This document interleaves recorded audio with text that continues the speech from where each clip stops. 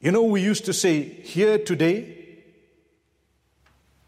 and what about tomorrow? Gone tomorrow. It's no longer like that. Here today, gone later the same day. That's how it is. How many have we heard there with us and suddenly, whoa, what happened? I don't know, sudden, Allahu Akbar. It's going to happen to me, it's going to happen to you. How do you prepare?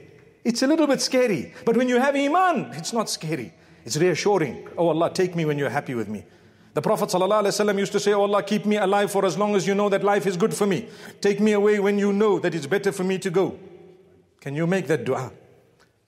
May Allah make it easy for us. What will happen to everything that you leave behind after you're gone? Well, I tell you, better things than those that happened while you were around, perhaps.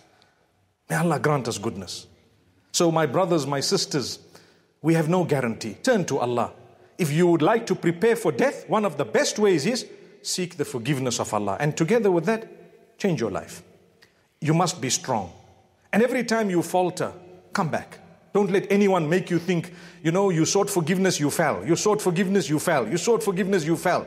You are running a race, my brothers, my sisters. The idea is to finish that race. Even if you fell 20 times in the process, you got up again, walked. You got up again, walked. One day you will cross that finish line and Allah will be pleased with you. Why? Because you continue to turn to Allah. Alima abdi anna lahu rabban ya'khudhu bidhanbi wa yaghfiruhu. Ushhidukum anni ghafartu lah. According to one narration, Allah Almighty boasting to the angels saying, you see this worshipper of mine constantly seeking forgiveness, falling back into it unplanned. Seeking forgiveness, falling back into it unplanned. Seeking forgiveness, I want you to bear witness that he believes he has a Lord who can punish him or forgive him, so I'm forgiving him. That's Allah. The mercy. The mercy of Allah is a topic on its own. May Allah Almighty grant us true forgiveness.